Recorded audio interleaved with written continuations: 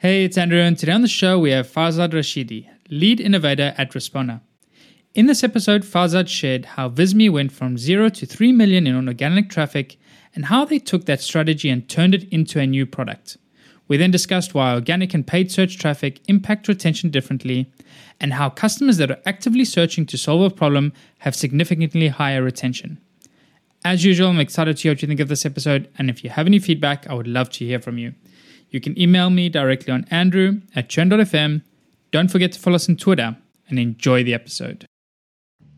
Today's episode is sponsored by Avrio, a collaborative insights platform built directly into your workflow.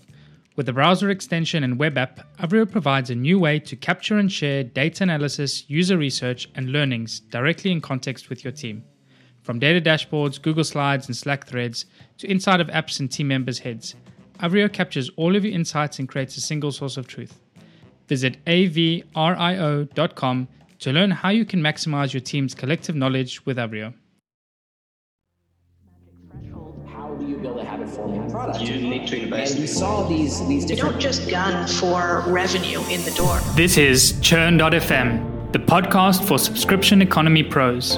Each week, we hear how the world's fastest growing companies are tackling churn and using retention to fuel their growth.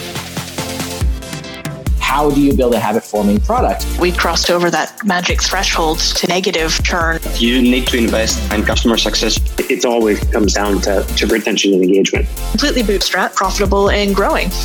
Strategies, tactics, and ideas brought together to help your business thrive in the subscription economy. I'm your host, Andrew Michael. And here's today's episode.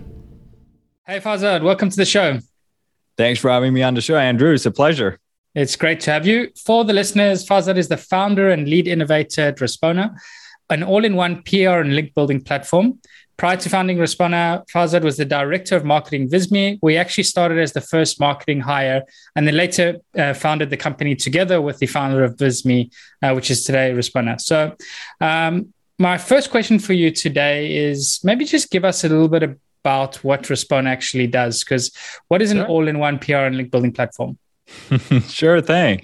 So just to put it very simply, Respona is a platform that helps other SaaS brands and other online businesses to connect with relevant publications in their space and collaborate with them on content, and with the goal of basically earning these editorial backlinks and mentions to your website. So not only that would help obviously with brand awareness, but predominantly for improving your SEO and kind of helping you get more organic traffic from Google. Now, there is a backstory behind it, Andrew. I'm not sure how deep you want me to get into it, but I'd love to tell you a little backstory of sort of how we ended up with the product. Yep. No, we can get to that as well. But the reason actually I asked you the question straight off the bat was just before recording this as well, I basically gave a little pitch and said that on the show, we typically don't like to sort of promote products. And I was really intrigued as well when you said as well, this is not the goal for us for our podcast strategy. It's part 7 for our advertising strategy. So I'd actually like to dive into that a little bit and understand the strategy that you're taking now as well. I think podcast obviously is a great way, and you mentioned for awareness, but maybe you want to elaborate a little bit on that. Absolutely, for sure. I'd love to. So, Andrew, as you know, I joined as the first marketing hire at our parent company, Visme. Have you ever checked out Visme before, Andrew? Just are you aware I of what haven't. it does? I'm guilty. No problem. So, Visme, for folks who are listening, if you haven't heard of us, it's an all-in-one brand content creation platform for businesses. So, if you're a business, you're looking to create any sort of presentations, reports, proposals, etc., it's all-in-one hub that you sort of plug in your brand guidelines, and it will help you create really good looking professional content in a matter of a few minutes. Now, when I joined the company, it was a tiny little startup, completely bootstrapped. My co-founder now, Payman, who is the founder of Visme, basically handed me the product. It's like, all right, well, we built this really kick-ass product. Now let's go sell this thing. And we're like, okay, great. So as you know, Andrew, there's a few main acquisition channels: paid ads, cold outreach, and SEO. And for us at the very beginning, we knew sort of where we needed to put our focus on, because cold outreach for sales, the price point wasn't there. So and we're a very affordable product. So I think at the time we started like $15 a month. So it's not a type of product you would go hire salespeople, go sell door to door. Now we have a sales team, obviously, for enterprise companies, but at the time That was not the target market. Paid advertising, as you know, also is a very expensive way to get eyeballs on your website. And it's getting more expensive by the day. And there's a diminishing return on investment, because meaning you double your budget, your conversions don't double. So the cost for acquisition is also on the rise. So at some point, it keeps up with your LTV, and then it's not a very scalable channel anymore. So we were like, okay, well, let's put ourselves in the shoes of a customer and understand how they would potentially come and find a product like ours. And it was very clear. So Andrew, let's say you want to create a presentation, or let's say you want to create an infographic for this episode. What's the first step you do when you go and try to find a product? What's the first step in your research process? Google search. Exactly. So we're like, all right, we know where our customers are hanging out. So instead of us having to go and build a household name, let's go and show them places where somebody's looking to make a purchase, they will find us easily. So we're like, okay, great. We've heard of this SEO and content thing. And so let's start producing some bunch of blog posts and build some landing pages. And we did the keyword research, optimized our website, did all the good old on-page SEO things, as SEO nerds like myself call it. And we put the website out, and guess what happened? Nothing. It was absolutely crickets. Now, just to give you the overview now, that's a very depressing story. But now Visme today, it gets about, I would say, 3 million in monthly organic visitors, which is worth about $1.5 million in paid advertising that we're getting for free, quote unquote. We have around 14 million active users. We're doubling that year over year. 100 team of close to about 100 employees, fully profitable, growing at a healthy rate, and we still are completely bootstrapped. So that gap didn't happen overnight. So the real, I would say, key to the success of Visme, and where we sort of went from zero traffic to 3 million, was the process of understanding how Google works. And the process, the algorithm Google really built that helped them win the search engine game was an algorithm called PageRank, which basically puts emphasis on how other relevant publications in your space are linking to you and referring to you and talking about you. And that's a vote to popularity and knowledge of Google. Now, we were like, okay, great. We know that just producing content and just putting your website out there isn't enough.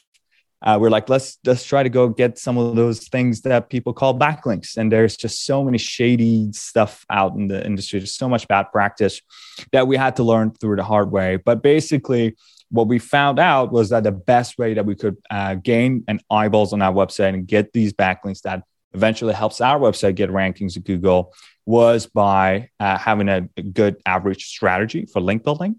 And that process, though, was extremely time consuming and very manual in terms of efficiency is horrible. So what we basically did was to put together the whole process that was already working for us in terms of outreach, put it under one roof, and it just worked ridiculously well. We cut around 80% of average costs, skyrocketed our productivity, and we're like, guys, this is awesome. So we decided to release it as a standalone product. And that's sort of the backstory of how Respona was born as a separate product out of Visme. Very cool. I always like the stories where they have these spin-off products that come out of a pain point or problem internally. It actually, we took a similar approach. One of the previous products we had was where we're trying to drive traffic to our product.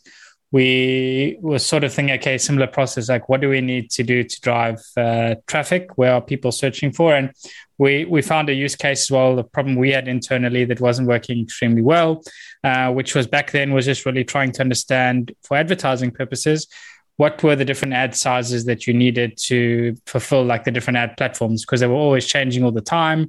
There was different templates, and literally we did something in this case where we just built a ad size guide, launched it, product hunt, I think number one of the day. And then we started getting 20 to 40,000 organic visitors a month, just purely like focusing on delivering value. But a similar strategy happened to what you mentioned now, in the sense that because we had built this valuable tool, everybody started sending backlinks or like linking back to our site.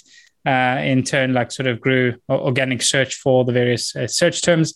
And we were actually outranking at some point, like Facebook ad sizes. We were outranking Facebook and Twitter for their own specific key terms. But I really like the juice there came from everybody else linking back to the guide and saying, okay, go check it out and so forth. So the thing that I was interested to chat to you about today, looking at when it comes to churn and retention specifically, because obviously like we're talking about acquisition now, but acquisition is absolutely vital when it comes to understanding who you're acquiring and how long they're staying, because it really does differ from channel to channel.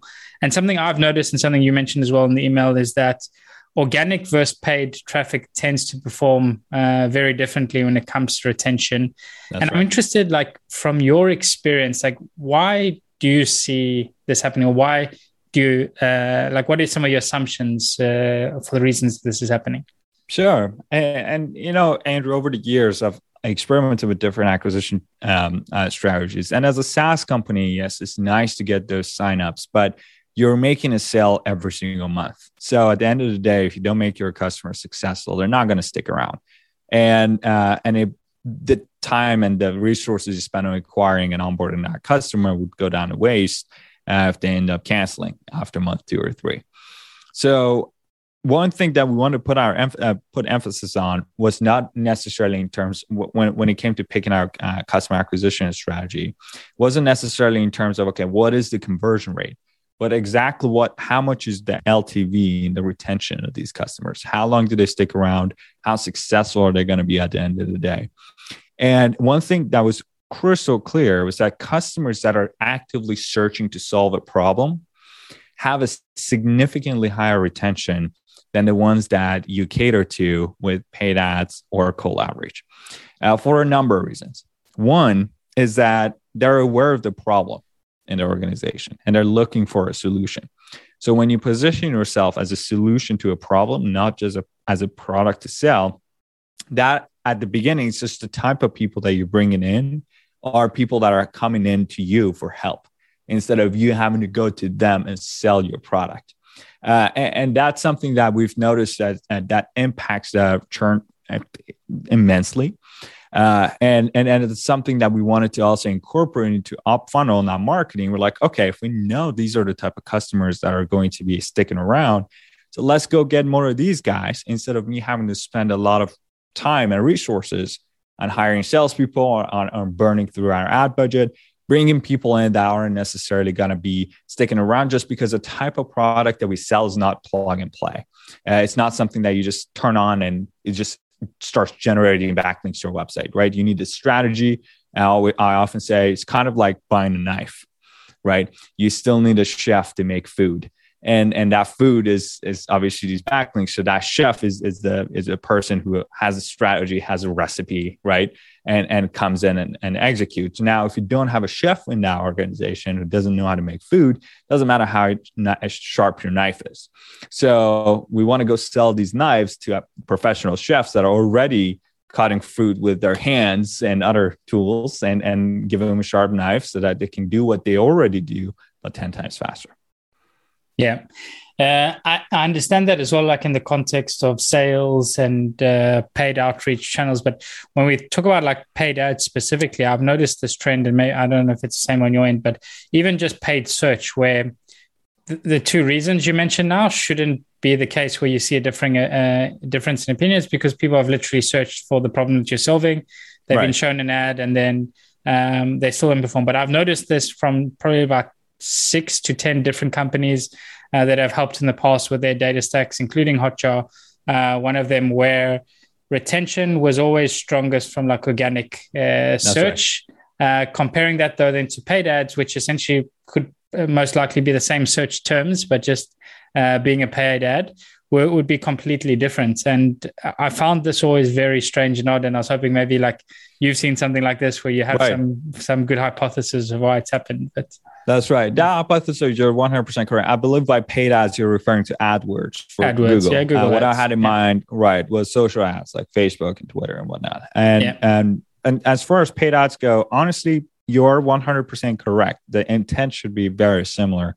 The only thing that I would say that would be different is in terms of credibility, because if somebody's seeing your website ranking in organic search results, that automatically buys you a certain level of credibility and trust that a paid ad necessarily wouldn't, just simply because you got to be a legit company to get, beat hundreds of millions of search results to be in the top 10 search results for that keyword versus kind of sort of buying your way through it. So I guess that does give a better impression at the beginning for a customer that's incoming. But you are correct. That is something that is a discrepancy there in terms of paid AdWords. I can buy that as well. I can see that being the case. It's one of those things very difficult to measure and understand at the end of the day. I think the only way you can really learn from this is like qualitatively, but it's just weird that I've seen this as a pattern, not just at one company, but at a few different companies. And it gets you to question a little bit about like the paid platforms and what you're actually paying for as well at the end of the day. But I do see sort of that credibility being something where I even see from my own personal behavior where I'll just normally try to skip past the ads to see which one is the first one ranking so that I can actually then have a little bit more legitimacy to it. Cool. So you were at Visme for a while, like you developed this internal process for yourself. You spun it out to become a product. How long has the product been going for now? Like just give us some like rough indication of when you launched and where you are today. Sure. So we launched the beta version of our platform in late 2019. I think we started selling Respona in 2020 as a paid beta. And what happened was that very quickly we started outgrowing that beta version because a lot of companies were like, hey, this is cool. Let's use it. The app was sort of put together with duct tape because we didn't have a proof of concept at the time. So we hadn't put in the right infrastructures in place so we could handle a lot of the use cases, especially some agencies that came in and tried to use the tool. So it kept breaking and having issues. And obviously that led to horrible churn just because obviously somebody's paying for the product they expected to work the way they want it. So what we did basically was to take the year 2021. We're like, okay, guys, we have a proof of concept. So we put together a team of engineering and a design and all that. Basically a group, I would say 5 or 6 people. And QA, and basically rebuilt the entire infrastructure and back end and front end. So it was a brand new software that we launched in November of 2021. And basically since then, we are in the process of launching our 1.1 version. So the 1.0 version that we launched in November of 2021 was basically did what the beta version did, but just 10 times better. In a way that in terms of performance, stability, and we haven't had any downtime since we launched the 1.1 version, brand new infrastructure. So it's ready for scale. And then we basically started to build on top of that. And now we're actually launching our 1.1 version, which is I would say 4 or 5 major new features this weekend. So fingers crossed, everything will go well. But basically, as you know, building software is kind of like building a puzzle, kind of like Legos.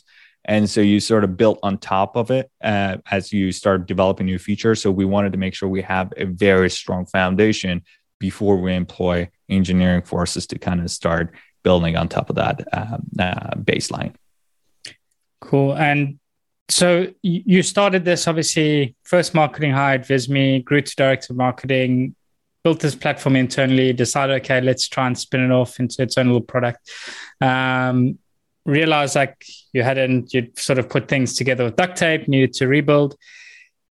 Today, what you know today, and if you're internally now at Visme again, looking to get started, like would there be anything in particular that you'd do differently, or do you still think it was the right choice to duct tape things together and keep going? As far as the product itself, I think it was good that we put together an MVP rather quickly and went to market and actually get people to pay for it and got a proof of concept of like, hey, this is a concept that other people are also willing to pay for. We're not the only company that's looking to use this thing. So at the beginning, our mindset wasn't, hey, let's go and build a new business. We already had a business. The goal was, hey, we built this thing for our business. Let's go see if it can help other people as well. And the answer to that after a year of selling it was yes, it is in fact a product that people are willing to pay for. Now, we did make quite a lot of mistakes along the way. It wasn't a perfect shot. And one big mistake that I made personally, and I'm guilty of that, was sort of trying to cater to different markets instead of niching down and kind of focusing on link building, which was sort of our bread and butter.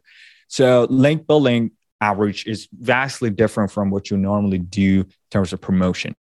So brand promotion is sort of broken down in an industry kind of into a few different segments. One is PR. So if you're looking to contact journalists, looking for a media database, it's an entirely different average process than influencer marketing, which you're trying to reach out to Instagram models and people on YouTube to promote your product, which is completely different from what we do, which is link building, which is basically you reaching out to other publications in your space and collaborating with them on text-based content.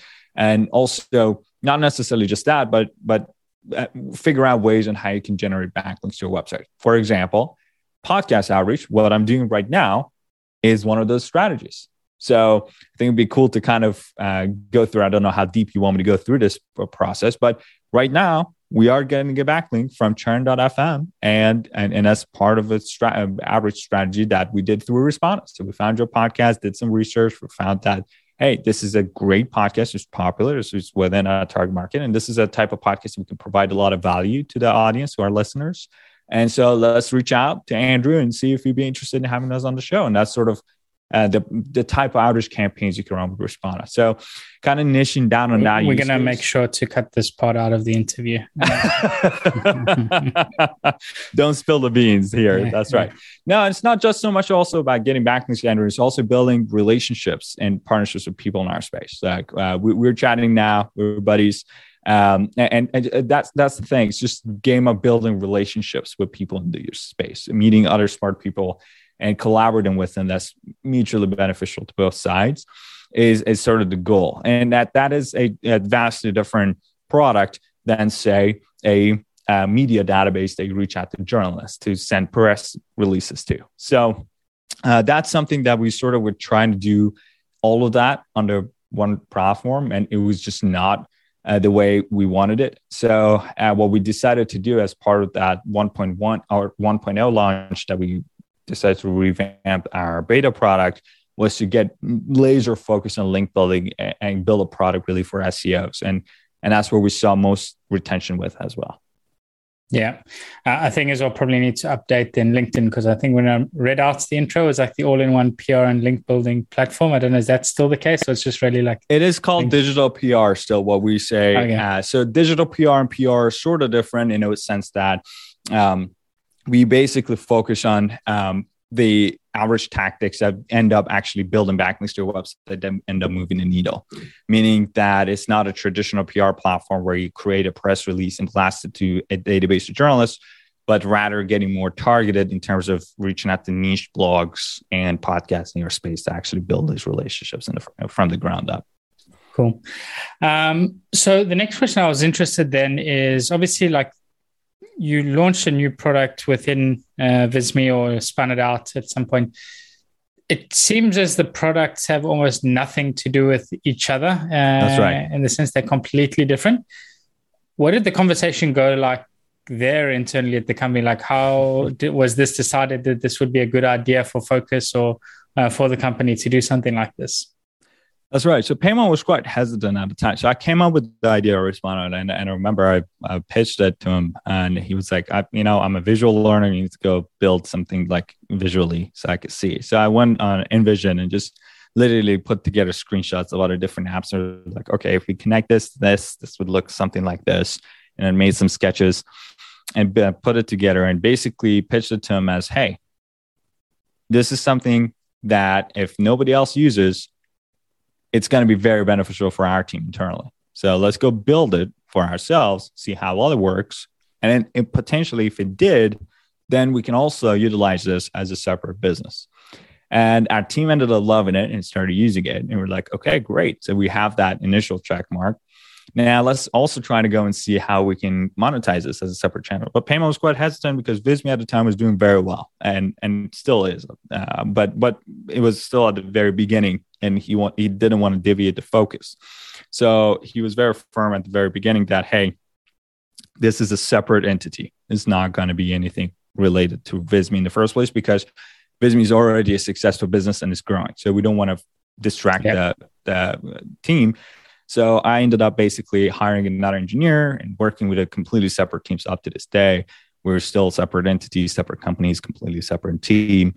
that they handle the product. It wasn't something, it was sort of incubated as an internal tool, but it's not something that we sort of are ingrained with. For sure, yeah, because I can see definitely how like they are completely different businesses. They require completely different focus, and definitely the one can detract from the other way in terms of focus and energy and time. So that makes a little bit more sense then. Cool. So I want to ask you a question that I ask every guest that joins the show. Let's imagine a hypothetical scenario now, and you join a new company. At this company, churn and retention is not doing great. Mm-hmm. And the CEO comes to you and says, hey, Farzad, like you're in charge. You need to turn around churn in the next, 90 days? And the catch here, though, is you're not going to tell me, I'm going to go speak to customers, figure out what the biggest pain point is and start there, or I'm going to look at the data and see a thing. You're just going to pick a tactic that you've seen work previously and run with that blindly, hoping it works at this business that you've just joined. So anything maybe from your experience at Respona or Visme where you've seen be effective at reducing churn relatively quickly and running with that blindly, what would you do? Right. So Andrew, I would not hire, as a person who runs a SaaS business, a person in charge of churn. Every single person in the company is in charge of churn because churn in and out of itself is a symptom. It's not necessarily a problem to resolve as a singularity. It's something that's ingrained within the marketing team. So at the very top of the funnel, who are the people that you're bringing in? For example, let me give you some examples so it makes sense. One of the use cases for Respona was a media database. We noticed that people who have a PR use case, they're willing to pay for the tool immediately. And they're willing to pay a heck of a lot more than the link building people do. But they have a one-time use case. They want to send one newsletter and that's it. So the retention was 1 month. They would come in, pay, use the tool for sending out a press release, and they're done. They don't need to use it on a daily basis. So we knew that from day one that, hey, the core product should be built for people who are looking to stick around and use it on a daily. And those people are content marketers who are looking to build backlinks to their blog posts because guess what? They're producing content continuously. It's not a one and done thing. So from the very top, we knew that we need to cater our marketing. So it's starting from our homepage and our target audience. And then the way we sort of build our messaging was towards people who had the highest retention, all the way down to the product itself, building features that people who were looking to actually use this on a daily would be able to get the most value from. So we didn't go build a social media influencer database. We didn't go build a media database. You built a tool for content marketers who were looking to actually run outreach campaigns through.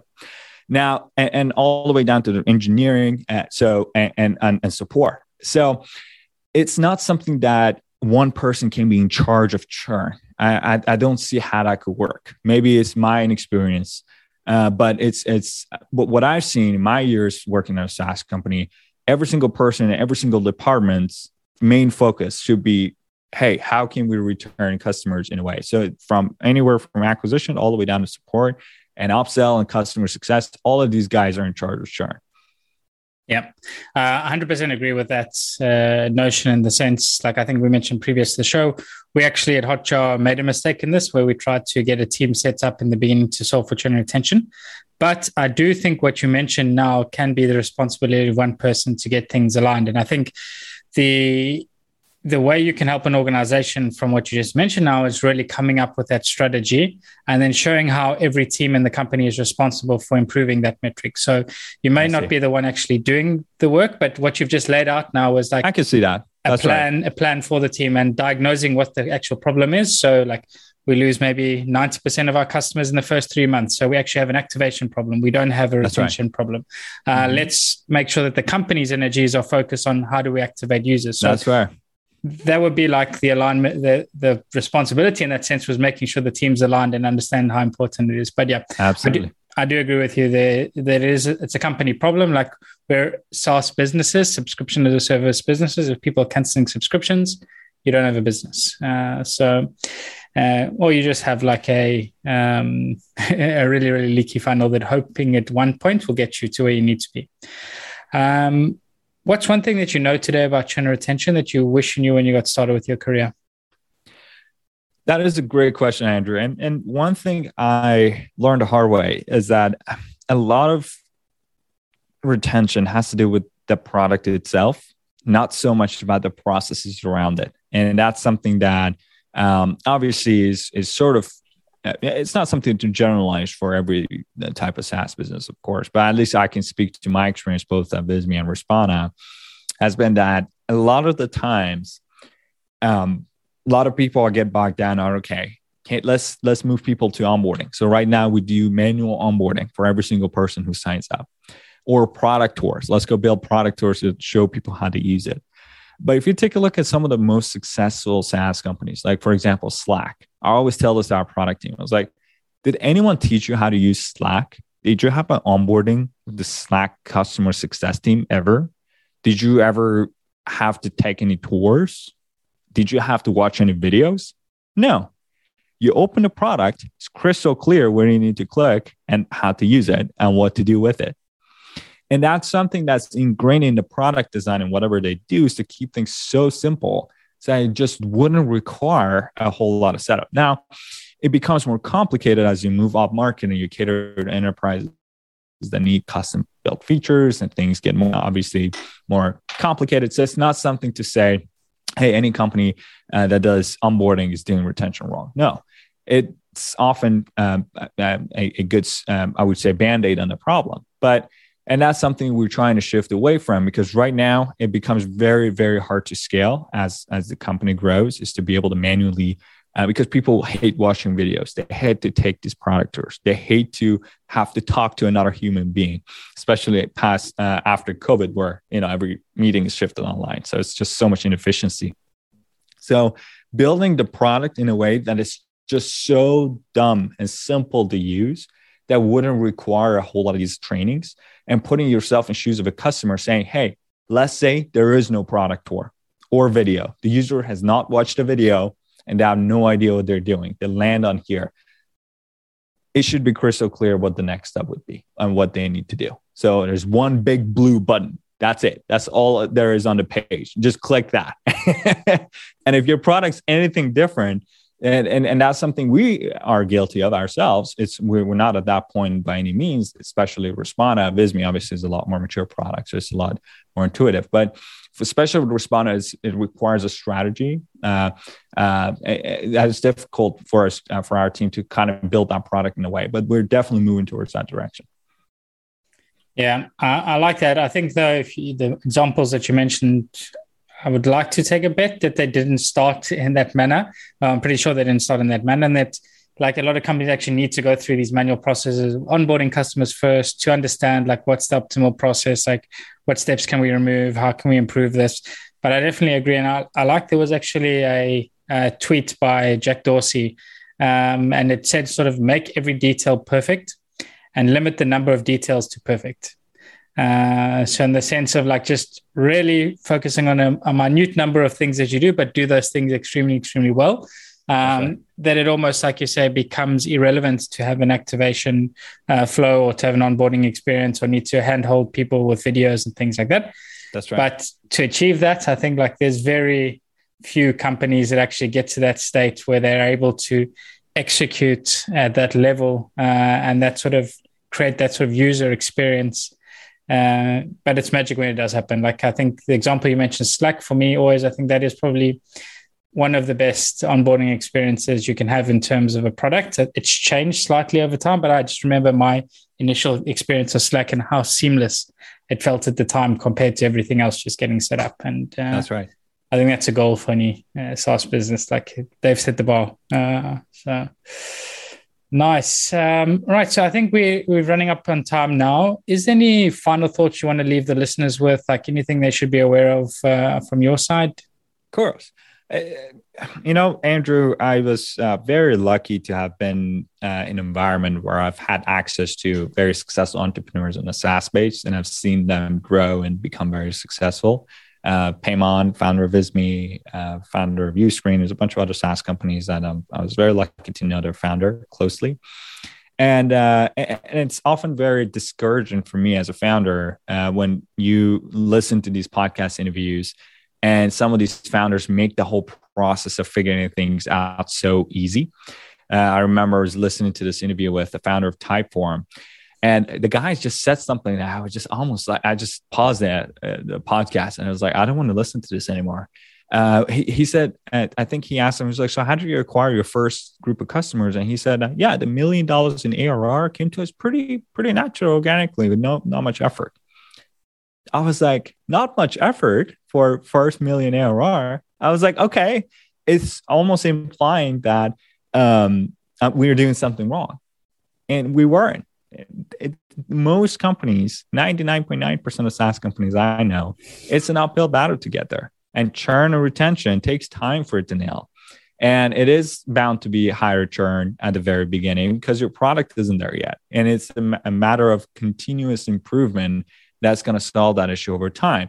And it's going to be an uphill battle. So don't get discouraged if your first group of customers you get churn out after a few months. Get some feedback, learn from it, and move on.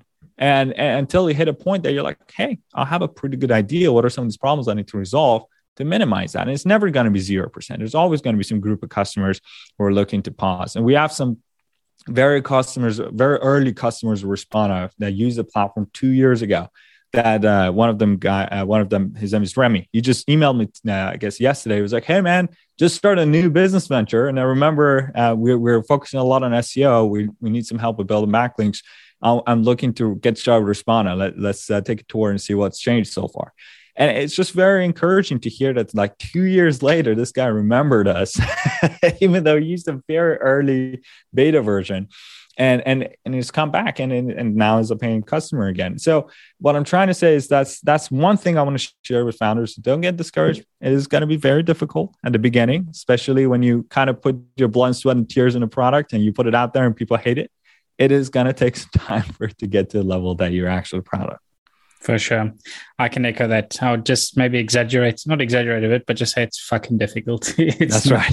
It's not easy to get there. But the thing that Typeform CEO mentioned, actually, that's something I've heard is also really like from David Domin in the past, like having conversations with him, CEO of Hotjar. And he sort of said, like, if getting to your first million in ARR is really difficult, you should probably think about quitting, because it only gets more difficult like over time. And like, the businesses that are going to stand the test of time and that are going to last are the ones that actually get there relatively quickly and easily, because you're able to show that there's like a big market there's a lot of interest and demand, and from then on out the problems actually get bigger, they don't get easier. We like to think that when we get to that milestone it's going to be easier. But I also do echo your point in the sense that the first version of a product that you launch is normally going to be the likelihood is going to be very shitty, and it takes a few different iterations to get to a point where actually people are starting to love it and starting to come back. And funny enough, like I literally also had something similar happen to me today, in the sense that we have a deletion flow in the product where people say, I'd like to request a deletion for my account. We had quite a lot in the beginning when we first launched. That slowly started to taper off. And today we actually had the first person saying, I'd like to delete my account because we're signing up with a business account now, and I want to move from personal to things. So like the deletion messages are even changing now. But if we had to like give up in the first time when we launched, and everybody was like not even using it, not even telling us we're shit. Like that was the worst part. Like nobody was telling us that we shit. So I think like when you're getting the feedback, I think that's a really good signal to start. But I'm still not sure of like, when do you feel you have something? If it should feel easy, I think at the early stage. Otherwise, you've got to keep iterating till it does. It is, yeah, Andrew. I agree with you on both sides. I think there is going to be a level of balance. If you're spending 5 years in a product with a dead end and you still hit a plateau in the revenue, you can grow. Maybe start looking for other channels. So obviously, there is going to be some gaps. You can't talk in absolute terms, but the first few years is bound to be difficult. And I've seen lots of companies that I've personally seen being very successful. They take some time for that to get that hockey stick momentum. And until you get there, hang in there. It does get easier in the sense that you can actually see results as you make changes, but problems never go anywhere. For sure. Well, cool. Farzad, thanks very much for joining. It's been a pleasure having you on the show. For the listeners, we'll definitely make sure to have the details we discussed today in the show notes to check out what the guys are doing at Respona. But thanks a lot for joining, and wish you best of luck now going forward. Thanks for having me on the show, Andrew. This was fun.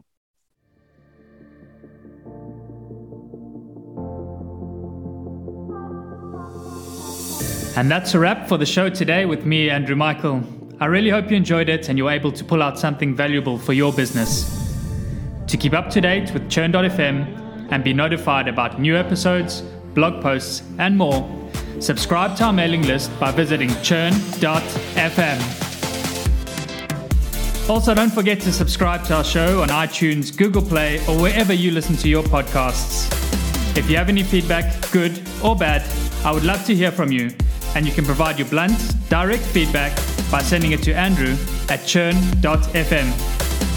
Lastly, but most importantly, if you enjoyed this episode, please share it and leave a review, as it really helps get the word out and grow the community. Thanks again for listening. See you again next week.